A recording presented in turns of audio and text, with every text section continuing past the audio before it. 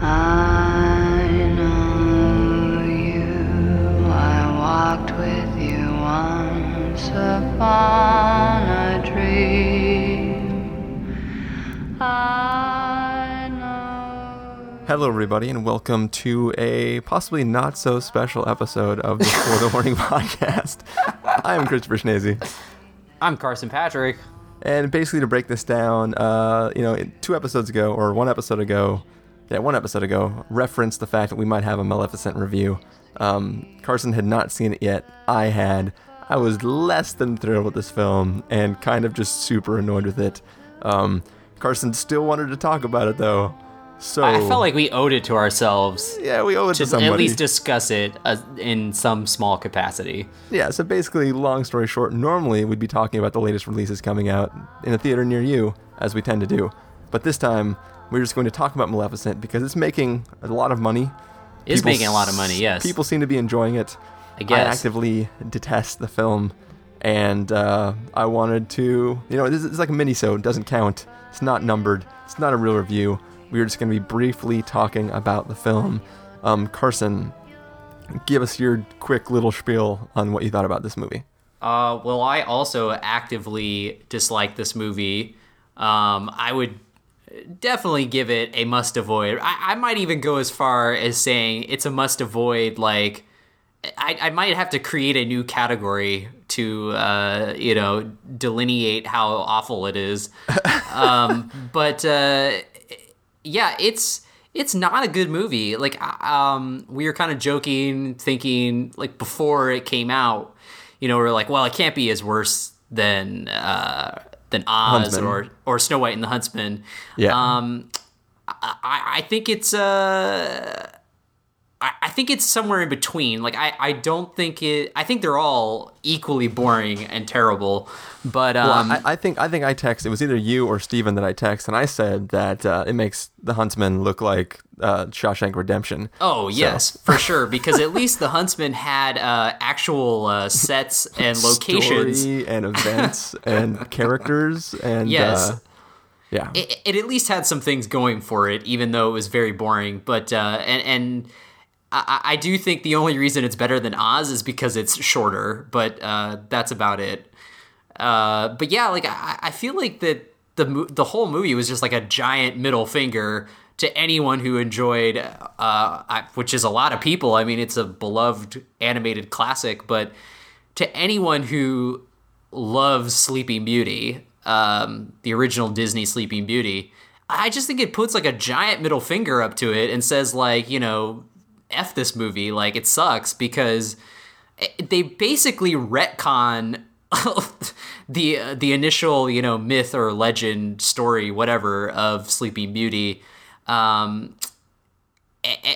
just like kind of tarnish it. Like, I was very surprised that this being a Disney property, that they just decided to pretty much trash the original Sleeping Beauty in favor of this story that is completely devoid of everything that Sleeping Beauty had. Well, let me jump in real fast, because I don't care about that. Like, the last time I saw the Disney Sleeping Beauty, I was so young that, like, I remember only, like, the three things you have to know about her: that, like, she pricks her finger, falls asleep, and that she gets kissed and wakes up. Like, I do not care about the story. Why I was mildly, not even excited, but why I was interested in seeing this at all is because Angelina Jolie is born to play this role. From the moment it was announced that she was cast as Maleficent, like, I was like, I'm in. This is great. Like, this is exactly it's very what good I casting. want. Yeah. So, like, and from that standpoint, she was great in this film. Like, she embodies this character well. She's the best thing about it. Yeah, like she is like, she's playing Maleficent. She is magnificent as this character. Like, it's great. Like, everything about it is awesome. The problem is that there is no story. You get a little bit of exposition at the beginning of this film, which is like what you would get from, like, say, a nursery rhyme. Like, I don't think the voiceover at the beginning actually rhymed. but it had a cadence to it. It was very storybooky. It was like child's book, like Right. there once was this Very thing and fairy this thing, tale-like. and then there's this stuff, and that's totally fine.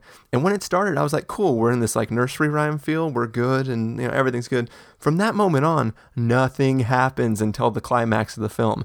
There are a few short, great moments with, Angelina Jolie, like, saying little beastie to the child, and her kind of, like, going from being, I detest this little child, to sort of, I feel this maternal instinct towards this child. And that still, once again, those beats work for me, but there is no story. The entire middle hour of this film is 3 incompetent women trying to raise a child dude, and so just bad. fighting over baking cakes that they can't. Like, it takes them like an hour to not bake a cake, and nothing happens in this story at all. Like, it's literally, this film is so terrible. The only positive things are Angelina Jolie is magnificent in this role, and there's And this how badass scene that I messaged Carson where Charlton Copley, Which is like 5 seconds long, but okay. I mean, it's slow-mo, so it's like 10 seconds long, but he walks through, like, so the entire scene is on fire. There's these row of guys holding these full body, like, riot shields, and he comes out in super slow-mo, decked in this all iron armor with the glow looks of pretty flames baller. and all this, like, mirage-y kind of visual effects going on, and he just, like, slow-mo walks out like, yeah, that's right, I'm gonna fight you. And then, like, that 5-10 second moment, and any time when Angelina Jolie is doing anything is great about this film, and I love that. But the rest of this film it's not even a movie. There's nothing there. Yeah, well, I will definitely agree with that. I thought you were going to say the other magnificent thing was how Charlton pronounced Maleficent. Yeah, Maleficent. Maleficent! Ah, Maleficent! Get the gods and kill Maleficent! Yeah, and you know what's dumb too is, like, so the real story here is this, like, sort of love story back in time of this child and this fairy. There's another thing they could have done. Charlton could have gone like, hey, baby that I love, that's, like, super sweet. How about we just, like, cut off one of your horns and I take that back to the king and say that I killed you, and then going forward we just rule these 2 kingdoms in magical harmony and nothing wrong ever happens. Like, why couldn't they do that? Yeah, but I think the whole point was to try, it was like this weird, like, there was like a very strong female empowerment message, which I'm okay with, but it seemed like it was, like, very, like, really driven home to the fact that, like, this man wronged her, like, it was like, okay, like, I felt like they made him extra stupid, so she could be, all vengeful against him. Well, yeah, I mean, he basically drugs her and then takes her most precious thing from her. No, but you know what I mean? Like, it's not like how Emily Blunt is portrayed in Edge of Tomorrow, where it is like a female empowerment thing, but it's not like annoyingly like, this is a statement, like beating you over the head.